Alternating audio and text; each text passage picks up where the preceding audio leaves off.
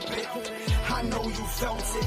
Green and white and green. Who are we, the Celtics? Who are we, the Celtics? Who are we, the Celtics? All right, Celtics fans, we are back with another episode of Boston Celtics Game Day Recap. I'm your host, Guy DiPlacido, and the Celtics beat up the Pelicans 125-114, win their fourth straight, and this was an absolute masterclass from the Jays. We're going to dive into it, run the podcast same as usual, run through play of the game, run through some of the highs, some of the lows, kind of wrap up where the Celtics stand in the Eastern Conference here. But to get things started, this is an absolute monster performance from Jaylen Brown. He deserves a ton of credit for today's win because when the rest of the team was struggling to hit shots, Jaylen Brown kept them afloat. Ended the night 41 points, 12 rebounds, 4 of which were offensive, was 8 of 9 from the free throw line, 15 of 21 from the field, 15-21, 3s from deep. The threes were falling a little bit better today. He's kind of struggled with that recently. So this was a fantastic offensive performance from Jaylen Brown through and through. He had a double-double at halftime. He had 18 points, 10 rebounds at halftime. And obviously the rebounds didn't continue, but he far outscored that in the second half. Like that third quarter for him, he had 18 points at halftime. He had 36 at the end of the third. So he literally doubled up his points in the third quarter and was just an absolute monster in this one. Sat out for honestly the majority of the fourth quarter, which is kind of what you would expect based on where the Celtics are, how much the Celtics were winning by. But this was a good game, and it's a good game from Joe Mazzulla as well. This is the front end of a back-to-back, and I think Joe did a good job keeping minutes fairly low. Like you've got 35 for Jaylen, 36 for Jason Tatum. Could it have been lower? Could it have been lower 30s? Sure. But even if like this is it's a solid game through and through from Joe. I thought he adjusted well. We'll talk about that later in this game, but or later in the podcast. But Jaylen Brown in this one, fantastic. And his running partner, Jason Tatum, wasn't a slouch himself. It wasn't his best performance, but he turned it on in the fourth quarter. He going into the fourth had 17 points. Looked like his 25-point streak was, kind of at risk, and he goes off and gets 14 points in that fourth quarter. Ends the night 31 points, 10 rebounds, 4 assists, a steal. Just a really impressive game from him as well. 0 turnovers for Jason Tatum. So you look at what the Jays gave you in this one. Combined for 72 minutes, combined 25 of 43 shooting, which is well over 50%, 22 rebounds between the two of them, and only 2 turnovers. And that's in 71 minutes between the two of them. So really, it's super, super efficient from the two of them. And it's exactly what you need. This is obviously a New Orleans Pelican team that has done really well this year. They're 25-17 after this loss, right? So really solid team overall. One of the tops in the Western Conference. They didn't have Zion. They didn't have Brandon Ingram. So obviously they're going to be at a disadvantage, right? They've got 2 of their, quote unquote, all-star caliber players missing. Granted, we were missing 2 of our starters in Time Lord and Marcus Smart, but to say that they're the same players is, not fair to Zion and Brandon Ingram. They're clearly the better 2 over Smart and Time Lord. But overall, teams still show up, right? Any team is capable of winning on any given night. We've seen it, right? This Pelicans team that rolled out today with CJ McCollum probably could have beaten the Thunder, right? And the Thunder absolutely destroyed the Celtics. I don't want to bring that up But what I'm getting at is any team is capable of winning on any given night. And the Celtics came out and they were aggressive. They were aggressive getting downhill. They were aggressive getting to the rim, but they were also aggressive in finding guys. Derek White, I think, did a really good job of it tonight. Only ended the game with 5 points, but he ended with a team-high 6 assists. And a lot of them were dimes. Like, he was doing a great job getting downhill early, finding guys for open threes. The threes did not fall at the same percentage that, a lot of people would like, but 34% from three is not bad. There was a point in this game at the end of the first quarter, we were 7 of 17, which is great. That 3-point percentage is fantastic. I thought the Celtics were going to end this game shooting 187 3-point shots, because in the first 7 minutes, that is all the Celtics were doing. But again, the Celtics were hitting a lot of those threes, and it got them out to a pretty early lead. And a lot of it came from Derek White. Al Horford had 2 of those threes early. He had a really solid game in this one. Nice bounce back game. 14 points, 3 rebounds, 4 assists, a steal, a block, 4 of 6 from 3. 2 of which super early in the game from Derek White, off of really Tatum's screens. Tatum kind of freed him up with screens in that, but Derek White found him. 2 easy threes. Jason Tatum also got him with another 3 to start off. He had 9 points in the first couple minutes. So Al Horford really came out strong in this one. But really, like, we saw a really good game from almost everybody that played.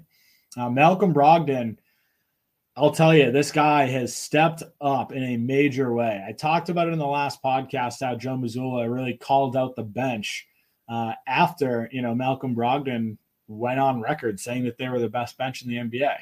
And they really didn't play that way for 2 weeks. But after Joe Mazzulla called them out, these guys have turned it up a notch. Malcolm Brogdon, 20 points tonight, 4 rebounds, 4 assists, 2 steals, 7 of 11 from the field, 2 of 5 from 3, got to the free throw line, hit 4 of 4 there, was a team second best plus 17. Like, this is a really, really strong game from Malcolm Brogdon as well. So you talk about, like, we obviously went through the podcast with him last game where he stepped up in a major way. Malcolm Brogdon is continuing to play like a starting point guard, right? And obviously with Marcus Smart not here, it doesn't even matter. If he was here, I still think that, Malcolm Brogdon is going to continue to come off the bench. That was the role that I think was agreed upon when he came to Boston, and they've done a really good job. Even in the games where, Marcus Smart's out, like this one, he's stuck to the 6-man script. And I don't think that's going to change, because I really do think that the Celtics need a guy like Brogdon that can go out there and kind of run the second unit. And he's done a great job of that for the large majority of this season. Now, I talked about a 2-week hiatus where it was tough, but for the large portion of this year, Malcolm Brogdon's done a really good job of kind of controlling that second unit, bringing it a little extra bit of offense. And he did it again tonight. You got to give Malcolm Brogdon a lot of credit in this one, because it wasn't just him scoring. It was him scoring at big points. There were a couple possessions today where he had the steal and the finish to go up 16 with 5:20 left. He had a big 3 and then a nice mid-range back-to-back that really extended the lead to, I believe, 9 after the Pelicans made a really big run. So at multiple points throughout this game, the Pelicans got this game close, and we had guys step up. Malcolm Brogdon did. Obviously, the large majority of it was Jaylen Brown, because he just didn't miss today. 15 of 21 from the field is just nuts to even say out loud, especially in a 41-point game. But really, like, you got guys to step up through and through. Like Grant Williams today, end of the night, The shooting numbers aren't fantastic. He ended with 9 points, 3 rebounds, 4 assists, though. 1 of 6 from 3, that's tough. But outside of that, outside of the threes lacking, I thought he played a great game. Like, I didn't really believe the shooting numbers when I first looked at the stats because the eye test looked fantastic for Grant. I thought he had a couple of huge plays early and down the stretch. He had that really nice coast-to-coast Euro and finish. He had a nice transition 3 all in the first quarter. But he also had a huge drive and finish to go up 13 with 6.5 left. So we have, again, a bunch of guys stepping up, playing their game. Offensively, this was more like the Celtics of the early season. And defensively, it wasn't – It really wasn't a bad game defensively, but it certainly wasn't the same game that we played last night or last game, excuse me. But it was solid. I mean, this is a really energetic Pelicans team that loves to run. Alvarado is as annoying as they come, but they've got a bunch of guys that honestly just want to go out there and score and run the floor, and they do it at a very high level. They had, CJ McCollum went off in this one. We'll talk about that in a little bit. But, honestly, the other guy that stepped up from the Celtics is Luke Kornet. You don't really see it on the stat sheet that much. I thought this was probably one of the better Luke Kornet games that we've seen since his game against Philly. Like, I don't know if that was somewhere in the first, second, or third game of the season. It might have been the home opener for the Celtics. The stats do not reflect it, but 2 points, 5 rebounds, 2 assists. He did have 2 blocks in this one. I thought defensively, he was really good. He did get burned once from Alvarado. That's to be expected. That guy can pretty much blow past anybody. But this was a really, really good defensive game from Luke Kornet. But really, like, it's a game where Joe Mazzulla deserves a little bit of credit for this win, because they've got a big guy, Valanciunas, that rebounds with the best of them, has a really strong offensive game most of the time, or can, and the Celtics really just mitigated that, and it wasn't strictly due to the play of Luke Kornet. Excuse me. It was because of the game plan that Joe Mazzulla really put together. And you saw early in this game where they had Malcolm Brogdon covering him, and Luke Kornet was almost playing that free safety role that Time Lord plays so well. And it worked wonders. Like, guys would double. Luke Kornet was kind of running around in the background because he's super long and was able to cover a lot of ground. And it led to him getting a couple blocks down there because of it. But it also led to him being able to kind of slide over, step in with a double, and defend against Valanciunas.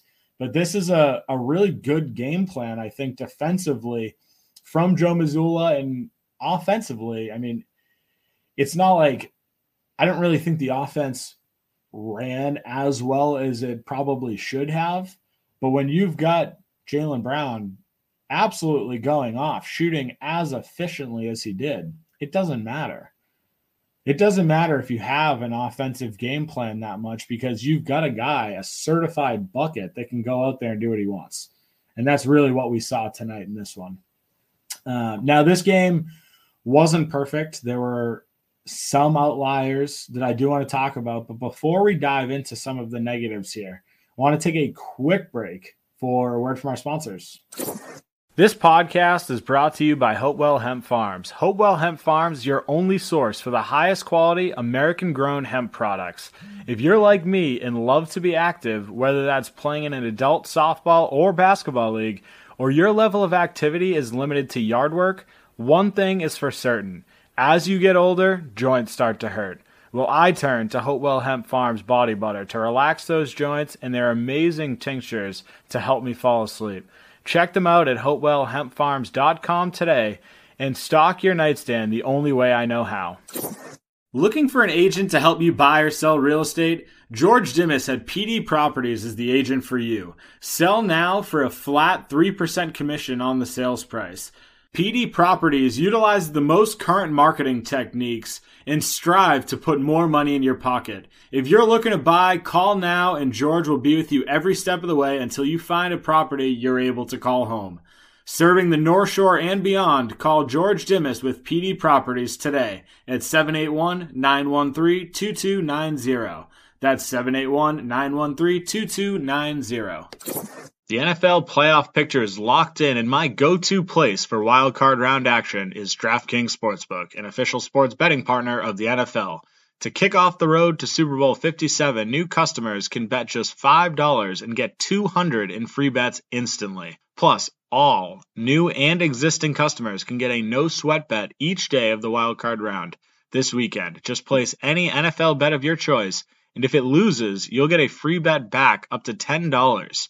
Action's so good, why bet NFL playoffs anywhere else? Guys, it could not get easier. Download the DraftKings Sportsbook app and use code TBPN, and new customers can bet $5 on the NFL and get $200 in free bets instantly. Only at DraftKings Sportsbook with code TBPN.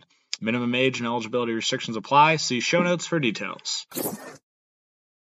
All right, so I want to talk about some of the negatives here, and honestly, it's not even negatives as far as the team goes, but it's two players in particular that sort of let me down, and it pains me to say it, but it's Sam Hauser and Peyton Pritchard. These guys, more so Peyton Pritchard in this one, but Pritchard got his opportunity to play tonight. Marcus Smart, back-to-back games, did not play, and you kind of expected Pritchard to get a lot of run last game, and it didn't really happen. He was under 10 minutes. Tonight he had 18, though, and this was obviously a blowout win. The Celtics kind of ran a bench unit late, but he had his opportunity, and there were a couple of plays today where it just did not look good. And it wasn't even the defense. It was the offense that was struggling. He ended the night 3 points, 6 rebounds, and a steal. The 6 rebounds, he's a really good rebounder for someone his size. But it's the shooting that gets him onto the floor. It was the shooting that got him onto the floor all year last year as well. There were a couple of times today where he had a wide open shot. He had a wide open corner three, missed it. A couple wide open corner threes and missed it. But one of them, back-to-back possessions, he ended up getting a steal, which was great, after one of his missed threes. Goes out in transition. It's a 3-on-1 opportunity, fast break opportunity, and Peyton Pritchard throws the ball away. And it's something like he had a step on the guy and just didn't lay it up. Like, he very easily could have gotten a layup and instead tries to make the pass to Tatum for a layup and just throws out of bounds. This is back-to-back possessions for him on the offensive end. So to me, it's just he finally gets an opportunity to go in there. And I love Pritchard. I love his game. I love his energy. I love the enthusiasm. I love his hustle.